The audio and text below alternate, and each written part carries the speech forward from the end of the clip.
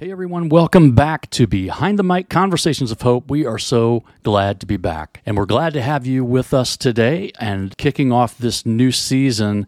We know that there has been a lot of unrest in our nation lately about a big topic, and that is the Roe versus Wade decision handed down by the Supreme Court a while back.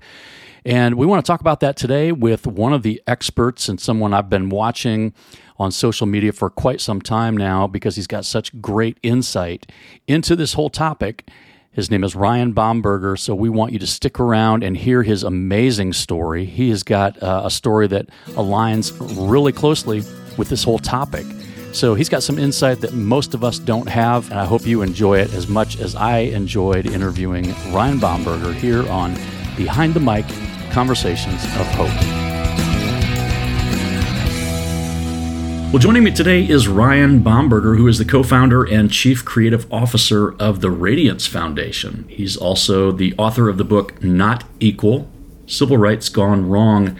Ryan, thank you for being here with us. I've wanted you on for so long, and it just seems like this is the perfect time. So we appreciate your time. Hey, it's great to be here with you, Mike. Now, for those who don't know you, your biological mother was raped, but decided to give you the gift of life through adoption. And you say that you were conceived in rape, but adopted in love. You have quite a story. Can you share that with us? Yes, I am the 1% that's used 100% of the time to justify abortion. And we're seeing that so much now with the overturning of Roe that the immediate go-to, of course, is the tragedy of rape. But you don't promote one tragedy in order to push another. And having been someone that was conceived in rape, I can't help but want to fight for the most marginalized. My birth mom was courageous enough not only to give me life, but give me the gift of adoption. I grew up in a small little family of 15. I have 6 brothers. I have 6 sisters. 10 of us were adopted. We look like we kind of look like America. We're white and black. We're mixed. We're Native American, Vietnamese. Some are disabled. Every single one of us has special needs in the sense that we all want to love and to be loved. And we were loved like crazy by my parents, Henry and Andrea Bomberger.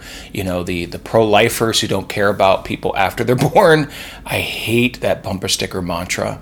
Yeah. Because I was loved like crazy by 2 parents who didn't write me off because of how I came to be. They knew who God meant for me to be. And to see love unleashed in our family and purpose unleashed through adoption is really an incredible thing. So now I'm, a happily married man, my best friend Bethany, the co-founder of the Radiance Foundation. And we have 4 kiddos, 2 of whom were also adopted. So that's just in a nutshell kind of my story. Yeah, so my listeners probably know that my daughter was adopted from China back in 2003. We also have a biological son, and adoption is so amazing. I think there's a misconception that they're different. Being raised different, but man, I knew before when I saw her picture, I knew I would die for her, and I think there's a misconception there. But small family of 15. That's pretty amazing. We could probably have a podcast about how that works, because I can't imagine like just simply going to church or something like that. You got to be crazy. Few moments of craziness just here and there. Yeah, absolutely. My parents survived though. Yeah, and they've done a great job. Talk to us about your story. I want listeners who don't know who you are or what you do to understand kind of a little bit of background, and then I want to go into some really important stuff here. We're going to be talking about adoption, but we're also going to be talking about the big issue right now with abortion and pro-life and all that stuff. So we're going to get a little bit into the thorns here, but really important stuff. So tell us a little bit about what that was like growing up and your backstory there. Well, I grew up in Lancaster County, Pennsylvania. Grew up on a farm, and I tell friends oftentimes, they're like, you grew up on a farm? No, you didn't. Yes, I did. I grew up on a farm. Used to cows, sheep, pigs. Used to milk our one cow, having that raw milk, which I will tell you, I'm not a fan. I'm not putting down anybody who likes the raw milk, but we grew up on a farm, 11 and a half acres. It was, people think, well, you have 15 people in your family, 13 kids. Wasn't it total chaos? No, it really wasn't. Because quite honestly, most of my other siblings are pretty mellow. I'm not mellow, but when you have that much space and you have, two parents who just continue to pour into us. We had so many opportunities to be able to use our God-given talents. We were all loved equally, which people get mixed up and think that, well, is that your real brother and sister, or is that their real son or daughter? First of all, can we please stop with that whole terminology? I think part of our lives growing up as this mixed, beautiful family is that we really help shift the culture in our own community, because people realize that certain things and certain misperceptions, they realize how untrue those things were. They shifted their language toward us as well. I'm not saying that there were some issues, certainly, racism, but that's part of the thing that our family ended up being that tangible thing that could help change even that and change hearts there. Unfortunately, one of the things that is part of the narrative of our family is that my mom, who was placed in a children's home for 1 year because her parents were separated, she had an alcoholic father who was emotionally and psychologically abusive to the family, and so her parents were splitting and she was placed in that home for 1 year. That's where the heart for adoption began. Yeah. And unfortunately, her father is the only one who never came around, the only one who resisted. In fact, the moment they adopted me, I was the first one. The moment they adopted me, he had nothing to do with our family the rest of our lives. Wow. And he really missed out. And so there were moments where people like my mom's father couldn't reconcile how white parents raising black and brown and Asian and Native American mixed children, that shouldn't be. Yes, it should. Yeah. God is the creator of us all. We're all made for one blood. And quite honestly, I think our family is a testament to the fact that transracial adoption, putting that in quotes because we're all just one human race, but transracial adoption is one of the most powerful acts of racial reconciliation. Loving a child of a different color or ethnicity simply because they deserve to be loved. But I loved growing up in that family of 15. Yeah, there were moments of craziness. If you wanted to eat and get seconds, you had to eat pretty quickly. And we all lived under the same roof at the same time. We had 1.5 bathrooms. Oh, wow. At one point, it expanded over the years, but I just wouldn't trade it for the world. Sometimes people ask me, do you remember all your siblings' names? Which I think is weird. If you're under the same roof with the same people every day, it's not that hard. I have 6 brothers, 6 sisters. Yeah. Hey, number 22. It really, I would not trade it for the world, and I thank God for that, because it's what instilled in me to want to be a father to the fatherless as well. My dad was the best role model in my life. He loved Jesus. My parents loved Jesus, and the natural outflow of that is loving people. And to have witnessed that throughout my life, to see how broken lives were radically transformed in our family and outside of our family because of that love, because of that faith, it's why I am who I am today. Yeah. And I think, you talked about changing kind of the mindset of your community growing up and seeing the different races and everything. And I think it's so important that, as an adoptive dad, we've seen that with my daughter from China, especially lately, the things going on in China. I think we need to break those stereotypes, because I understand we don't necessarily know better unless we see it happening, which, that your community did. I think that's so important. But I think for those that aren't seeing it happen, try to break the stereotype, because it's so important, and you're so correct. Tell us about the Radiance Foundation. The Radiance Foundation is an organization, a nonprofit, 501c3 that my wife and I began back in 2009.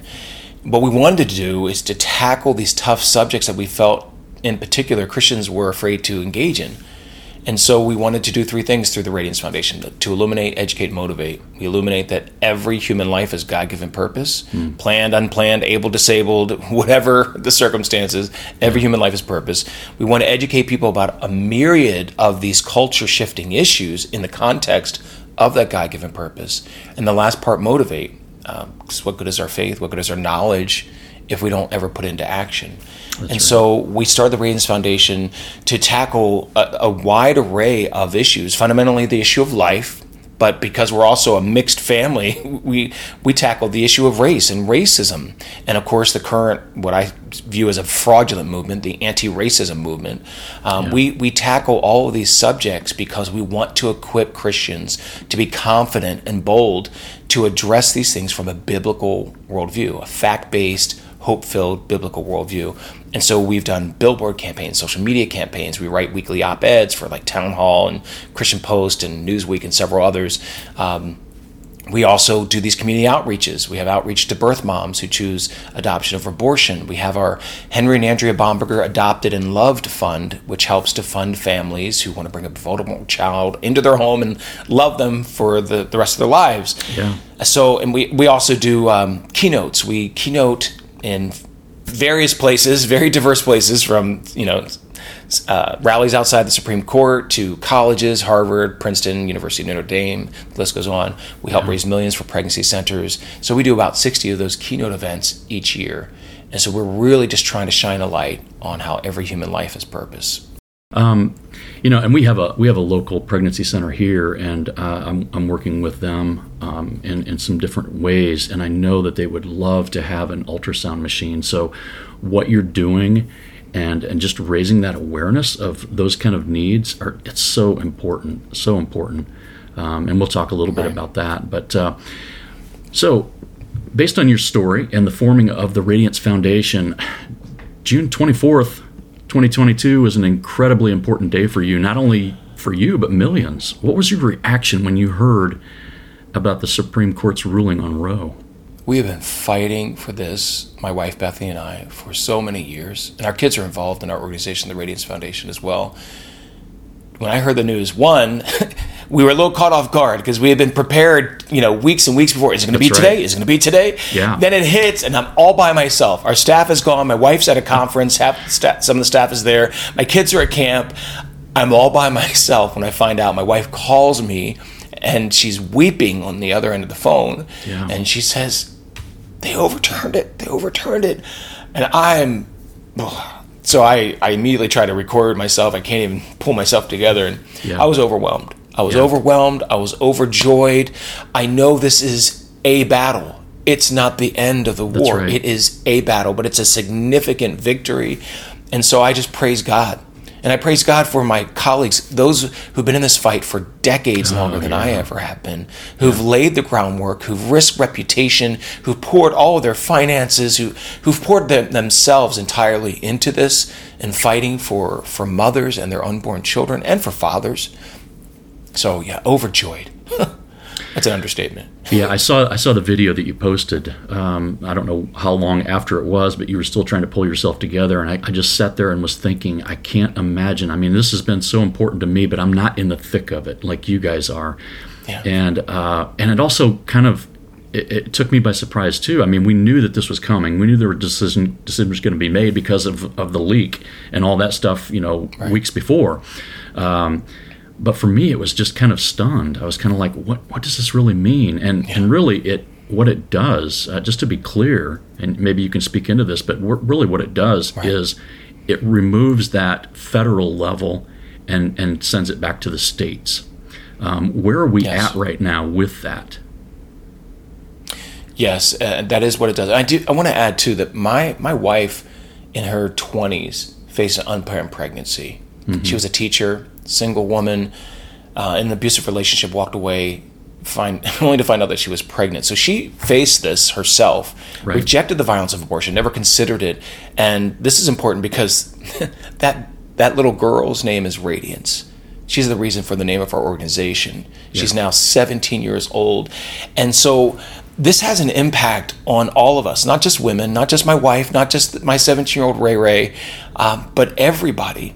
And so what it means is that, one, the Supreme Court finally acknowledged that they were supremely wrong in 1973 to say that human life can be killed for any reason through the entire pregnancy. Because remember, on that day, there was also Doe v. Bolton, which then allowed abortion for any reason, including partial birth abortion. That's right. That's why we had to have the Partial Birth Abortion Ban Act later on, and that was quite a fight. Yeah. But what it means is that they're saying this decision never should have made in the first place. So what they do is, even though President Biden says this takes us back 150 years. No, it actually takes us back to 1972, where abortion was illegal. That's right. In the majority of states. Yeah. And so now it's a states' rights issue. Although I will say, I don't think that the value of human life should even be determined on state level.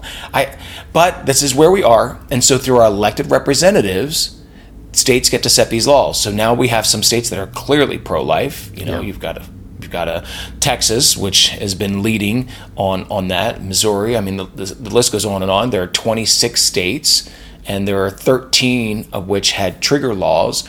But then you have some radically pro-abortion states like California that is allowing abortion even in what they call the perinatal period. They're allowing, the law that they just passed does not allow someone to prosecute for the death of a child in the perinatal period, which California defines as up to 30 days past birth.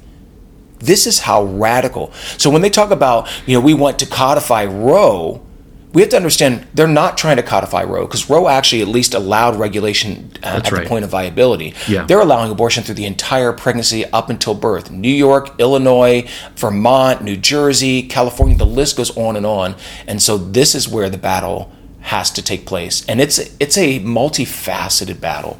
Yeah. Churches rise up. I mean, this battle cannot be fought. Now, for the churches that decided not to be involved all this time, welcome to the fight. Welcome to the need. And for those who have, thank you for pouring out and for supporting our pregnancy care movement. But there's a lot of work to be done on the state level, legislatively, culturally, spiritually.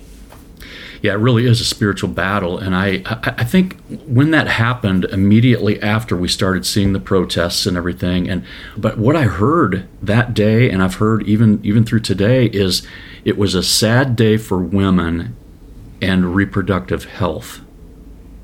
And I've heard it before, but until that day, it never really sunk in that this is not about a woman's health or reproductive health. And I think where we're really having problems is we're merging this what I consider a moral, biblical issue with politics. And it's becoming a political issue. Right. I don't even think that some people really understand what's going on. Just reading through Roe versus Wade on Wikipedia and Norma McCorvey and some of her statements and things she did after the fact. I don't think people really understand the crux of this issue, which is really, it's a spiritual issue. Right. First and foremost, and it's interesting when people try to write it off as a political issue. Well, I guess then slavery was too. There are remedies that need the political process, the legislative process, to right a wrong. I mean, thank heaven for the Civil Rights Act of 57 and 64 and 65 and 68 and 72, the list goes on and on. Yeah. That happened through a political process. But the issue itself, the racism, is a spiritual issue. And the same way with abortion. It is a deeply spiritual, moral issue. And for them to say it's a sad day for reproductive health care, one, killing an unborn child is not health care. Let's keep that in mind. That's right. Because all the other services, all the other actual health care is in place. The problem is now the abortion industry doesn't have the federal protection because of Roe v. Wade to carry out their main service. And it goes to show the fraud of Planned Parenthood, for instance, because in the states that have the pro-life laws, like Texas, guess which centers are closing down? The centers that claim that they're providing this whole array of services to women, Planned Parenthood centers are shutting down in all these states. Wait, I thought you were providing, comprehensive reproductive care. No, because they cannot commit abortions, they're useless. Because abortion is what generates their major revenue. It's what they have to offer. Every other major medical service to women. In fact, I've got a great resource. One of the op-eds I wrote is called Less Care No Matter What. If you go to radiance.life/less care, you will see the fact sheet, and you'll see how every major medical service to women has been plummeting at Planned Parenthood for over a decade. Mm-hmm. But see, pro-abortion activists don't want to talk about that. They've got their bumper sticker mantras, they got their buzzwords. That's right. But they don't actually have the facts. And as Christians, it's crucial for us to actually understand the context so that we have clarity and we can go into these conversations and these dialogues with the confidence that we actually know what we're talking about. It's kind of like my shirt says, less activism, more factivism. Yeah. I'm just saying. Yeah.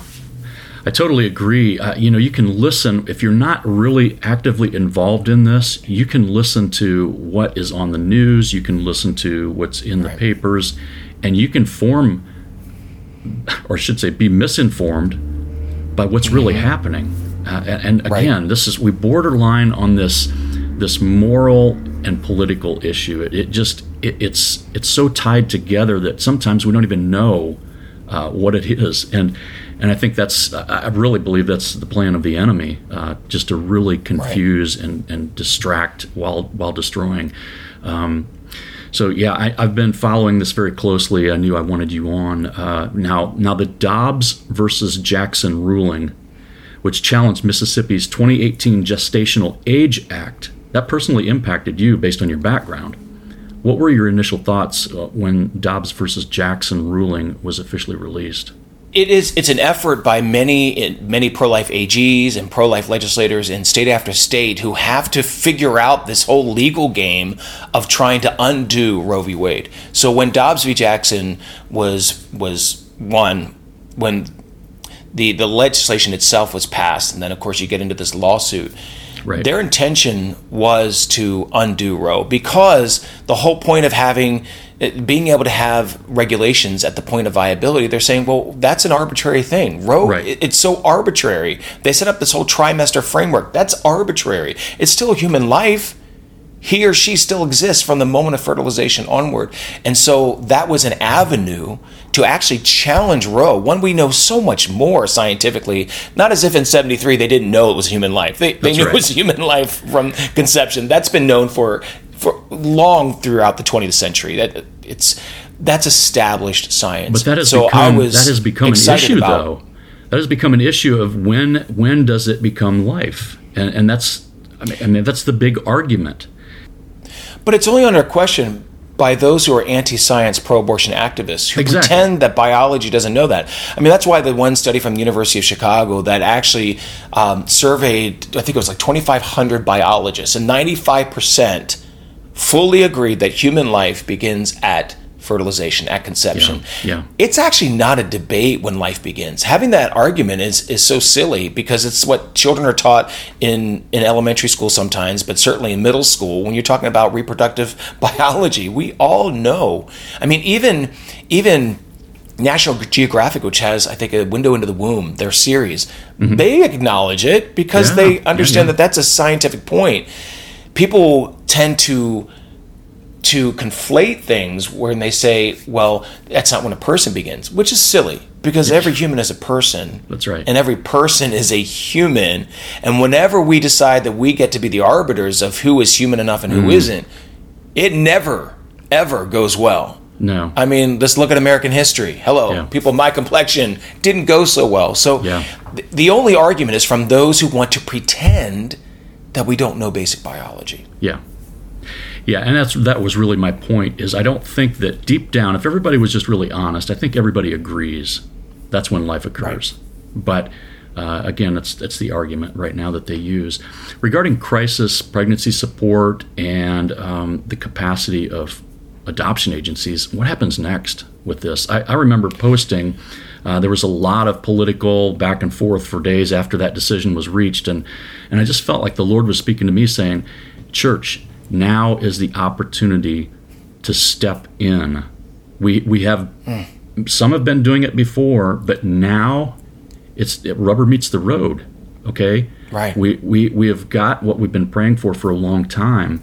But what happens next, Ryan, with crisis pregnancy support and the capacity of adoption agencies in our society today? Right.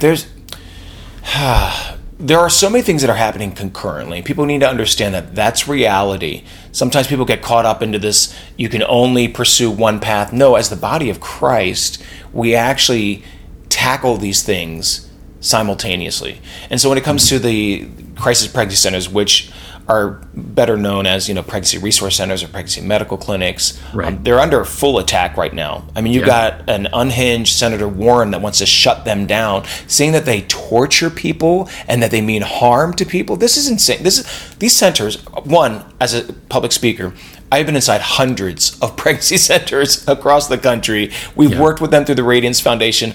Their goal is to love and serve mothers, fathers, and their families, period. It is so insane to have this attack on those who consider themselves to be pro-choice, which just goes to show, again, the fraud of the pro-choice movement, because they only want the option of the violence of abortion. They want to shut down the actual centers that are there to provide all these services to pregnant women for free, by the way, unlike abortion mills. Yeah, so that's right.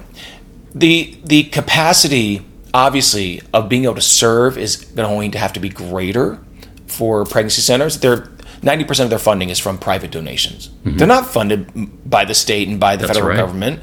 I mean, just a slim percentage of them get, minuscule grants from the state and federal government. Yeah. They need individuals. They need the church to step up. We need more volunteers. They need more. I mean, if you've ever been inside a pregnancy center, you'll see the baby boutiques and the mama boutiques. I mean, you're talking about, just to break down some of the numbers, they give out 4 million free baby items. That's strollers, that's formula, that's diapers, that's furniture, cribs. They give away 4 million of these a year. That's just the baby items. And there's maternity clothes. There are hundreds of thousands, 291,000 parenting classes. I mean, this takes a lot of work and a lot of love. So there needs to be an exponential growth of financial and in-person support for our pregnancy care centers across the country. And my wife and I have stood with pregnancy centers long before we even started the Radiance Foundation. Mm-hmm. So we're going to continue to stand with them, continue and actually increase our support and donations to these centers. In fact, if you want to find your local pregnancy center, the easiest way to find that is to go to pregnancycenters.org.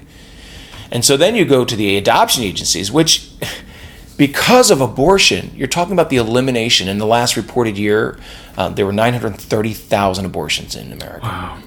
930,000 less possibilities of someone being adopted and loved, or someone to be parented and loved by the biological parent.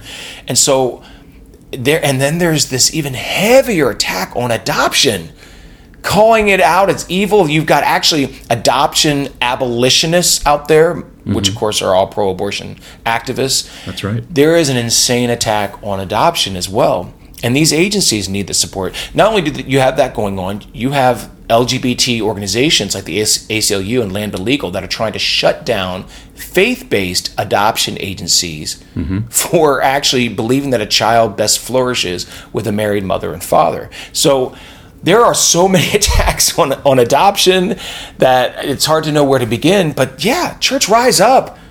Pure religion is this, taking care of widows and orphans. And honestly, abortion leaves so many women widowed, abandoned by men. That's right. And leaves so many children orphaned in the womb. So this is how we can step up. And this is not about putting down men either. There are many men who want to help protect the child that they've helped to procreate, and because of the law, they've not been able to. So this is not about demonizing men, we do have a huge culture of abandonment. And so these are two ways: pregnancy care center movement, adoption agencies, but there's still a lot more church and parachurch organization and individuals that can step up to help foster a culture of life. Yeah, boy, that's so good. I know, working with our local resource center here, those people work hard. They put in time, emotionally drained, but man, they know. And the thing is, too, Ryan, and you know this, those pregnancy centers, once that child is born, they don't stop. That continues with their support, the diapers, the formula, the strollers, all those things that you just mentioned. And again, counseling for the woman, because let's face it, some of them are really up against the wall at that point. They've chosen life, but we're not going to abandon them. And that's where the church can also step in and say, we need to come alongside these local ministries that are reaching out to women that are in situations that are not ideal. Right. We're going to make sure, because life is important to us. Life's important to God. It's a gift. And so your pregnancy centers, they're working really hard on very little money. Reach out and help them. Man, I'll tell you, I'm so such a big believer in that. We've got the one here locally. They're really pouring into the ministry towards the guys, because let's face it, it took two to get in this situation. We want to reach out to the men and the women who are involved in this. And I've heard some great stories from the guys who are, we have volunteers that go in and work with these guys. Some of them don't have fathers. They don't even know what it looks like to be a parent. So it's so vitally important. We're preaching to the choir here, but it's so important. Well, sometimes the choir doesn't know the song, though, Mike. You're right. I mean, You're right. Seriously. Yeah. There are many who don't realize the fatherhood mentoring that happens. They also don't realize the sexual risk avoidance programs that pregnancy centers are able to share with teens in local public schools and private schools. They understand that there are hundreds and hundreds of thousands of teens who are hearing a message that actually helps prevent from getting into the situation in the first place. That's where you right. have Planned Parenthood that's teaching reckless promiscuity. You've got crisis pregnancy centers, pregnancy resource centers that are actually teaching, hey, here is a scientifically based, evidence-based perspective on sexuality. And for those that can present in a private school, they also present a biblical perspective. But this is such a comprehensive sort of approach. And we need to enable and empower these pregnancy centers to do the incredible work that they're doing. Women who've been in those same places. There are post-abortive women who run these centers. There are post-abortive men who run these centers. These are people who've been duped by the pro-abortion propaganda before, and now dedicate their lives to caring for people with nothing but love and compassion. Yeah, that's right. And we had Abby Johnson on the podcast. I don't know how long it's been now, but I when I heard her story and saw the movie Unplanned, we talked a little bit about that, and I think it's so important. So women are hearing all this stuff, and they're pumping millions of dollars into advertising, or they were, into the narrative that these women, they want to hear, and there's not much to balance that. So I think one thing that's really important, which I mentioned, our local pregnancy center here really wants an ultrasound machine, because, in Abby's situation, that's really what kind of, changed her philosophy on this whole thing. And so it's so important. I think if we can balance that message that women are getting, that this is an actual baby that has its own life, its own DNA, that heart is beating. That, I think, changes perspective on this. So it's so important. Why is life sacred? As believers, we know that. We know all the scriptures and things, but why is life sacred and worthy of protection from conception to natural death? I love the slogan of the American Association of Pro-Life OBGYNs. For those who follow the news and keep getting reading reports about the American College of Gynecologists, which is radically pro-abortion. APLOG, the American Association of Pro-Life OBGYNs, is the alternative. They are the pro-life version of that. And their slogan says, life, it's why we're here. And I love that, because God placed us here, one, because He is an incredible creator. He created us in His image. And what are we supposed to do in return? And that is to worship God. And there are many different ways to worship God. But you can't become a worshiper of God if you're never allowed to exist. That's right. And so Satan is always coming to steal, kill, and destroy. Always. And in my own life, he didn't get me in the womb. He tried to get me out of the womb. I got long stories about all those things too. His whole thing is destruction. Yeah. And so when you see someone as being made in the image of God, it changes the way that you see things. Instead of seeing through the world's broken lens of, and you fill in the blank, broken lens of race, broken lens of class, but when you see through the breakthrough filter of Christ, you see people differently, and you react to them differently, and you react to their situations. Because when you're motivated by love, you don't want the other person to be harmed or to harm somebody else. Yeah. It changes how we act and how we react. And that's significant. Because as Christians, we should never be okay. Ever. We should never be okay with injustice. Oh, it's somebody else's business. No. Injustice is our business. Proverbs 31, 8-9 says, speak up for those who can't speak for themselves. Ensure justice for those being crushed. Come on. Yeah. This is why we are here. We are here to protect, we're to worship the Lord, and in that process, protect those made in his image so that they can also be heirs of, they automatically are. God creates these beautiful souls, and they're destroyed before they even get to make a decision. Yeah. But I'm telling you, this is an act of worship to love and to elevate the dignity of fellow human beings. Oh, I love that. Yeah, so true. We see it all throughout Scripture. You talked about the 1% that is the 100%. I want you to touch back on that again, just to resonate on that as we kind of wrap up here. It's so, because I think that we hear about, and they use this a lot, the woman who her health is at risk.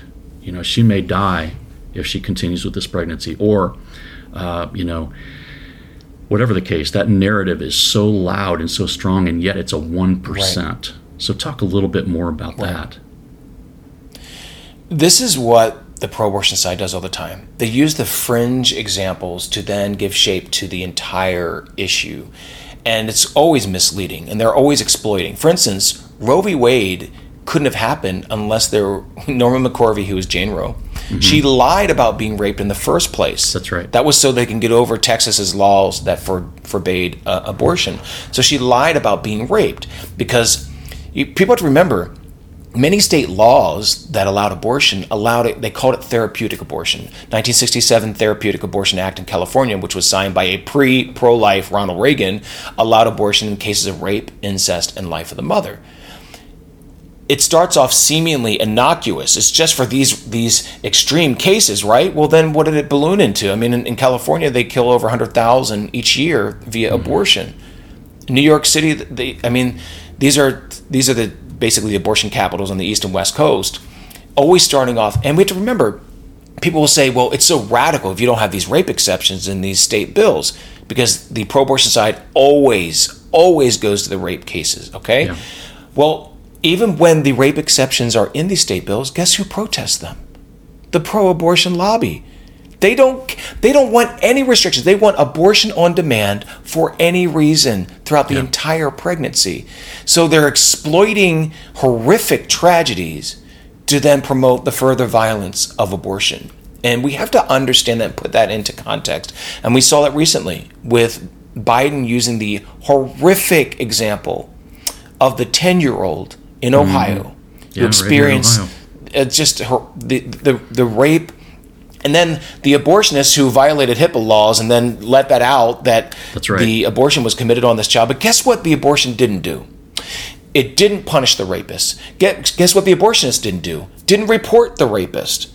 And now, strangely, there's so many insane questions to ask about this, because now the mother of the child, the supposed mother of the child, doesn't want to press charges against the man who admitted that he raped this precious little child. Yeah. This is what ends up happening. So the president uses that extreme example, which there were abuses all around, to somehow make it seem like this is what we're talking about. And I would say, as someone conceived in rape, okay, let me just say this, and I do this on college campuses. I'll give you the 99% of abortions that are elective abortions, have nothing to do with rape, incest, or the physical life of the mother. Will you give me the other 99%? And the answer is always the same, Mike. Total silence or expletive, no. Yeah. Because all they want to do is exploit rape to promote abortion.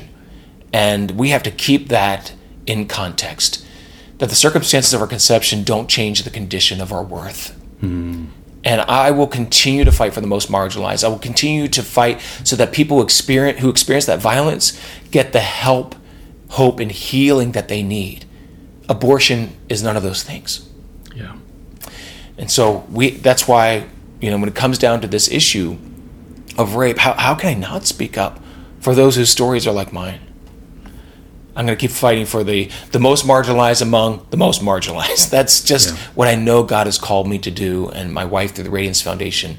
And, this is a time right now where it's all so intense, and people are going to that the immediate go-to. They think the natural follow-up to violence, sadly, is more violence.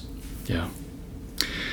Boy, this has been so good. I want to respect your time, Ryan, but I also want to open the door and invite you back anytime you want. I would love to have you back. This is so passionate, such a passionate topic for me and my wife. We went through 15 years of infertility before we decided to adopt from China. And in those 15 years, we heard stories like we've been talking about. And we wanted nothing more. God put the desire on our hearts to be parents, and we wanted nothing more than to hold a baby in our arms. And yet we were hearing stories through those 15 years of women who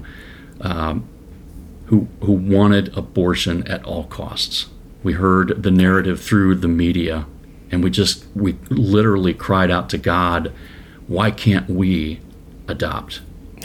And we ended up going to China through God's circumstances. The whole thing was God's plan and God's timing, right. Like it often is. But that was 15 years of heartache and pain, and listening to women who were pregnant not want their child, even if they didn't abort. And so, I just want to I want to echo everything you've said. Adoption, the whole abortion topic. Please dig into it. Go to the Radiance Foundation. Where can listeners find out more about what you guys are doing at the Radiance Foundation? Well, you can go to our main website, radiancefoundation.org. We're still on social media. We haven't been completely censored yet, so you can find us on Facebook and Instagram. And if you want specific information and some encouragement, inspiration about adoption, we have our initiative called adoptedandloved.com. It's awesome. So I see behind you have some, not just one book, but you have some other books there too. The kids' books. Can you talk really briefly about Not Equal, Civil Rights Gone Wrong, and what I'm seeing in the background there? Yes, Not Equal, Civil Rights Gone Wrong was birthed out of one of the most surreal experiences in my life, where I was sued by the NAACP because I called them out in their radical pro-abortion position. And so that was a 2-year federal court battle that we prevailed, and thank you, Alliance Defending Freedom. Yeah, so that's what that book is about. Just basically talks about how the civil rights movement has been hijacked. And then we got Pro-Life Kids, which is written by my favorite author, my wife, Bethany Bomberger. And it's an adorable, written in rhyme, illustrated picture book for children that actually teaches a biblical pro-life worldview. There's nothing out there like it. That's prolifekids.com. We have to teach our kids before a broken world reaches them. That's right. And especially now with the overturning of Roe, where does teaching a pro-life worldview start? It starts in the home. Absolutely. That's a great resource. Absolutely. Yeah. Yeah, so go to Radiance Foundation, and we'll put all of those resources on the on our YouTube page and on our show notes so that everybody can get to those. Ryan, please do come back. And in fact, let's have Bethany join us next time too. I'd love to hear from her. Oh yeah. Thank you so much for being with us. Thank you so much for doing what you do and defending those defenseless. And God bless you and Bethany for what you're doing. I know it's been rough. I think we're seeing a little bit of light here, and it's so encouraging. And again, thanks for being with us. Absolutely. God bless, Mike. Well, I hope you enjoyed our conversation with Ryan Bomberger of the Radiance Foundation. He has an amazing story, and I hope that it made you think a little bit. This podcast really was for those who are pro-choice and pro-life. It really is just about understanding deep down what this whole thing is about.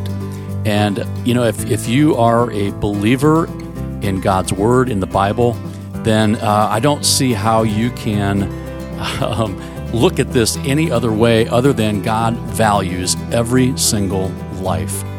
So anyway, regardless of where you stand on that, we thank you for joining us. And next week, please return. You're going to hear an incredible story about a guy you may have heard of from the TLC channel on the show, My 600-Pound Life. His name is Brandon Scott. He went from 718 pounds down to 218. He went from 718 pounds. He lost 500 pounds, and God is doing some amazing things through this young guy. I want you to hear his story. It's amazing. So we hope to see you next week on Behind the Mic Conversations of Hope. And remember, If your life is grounded in Jesus, even in the darkest times, there is hope.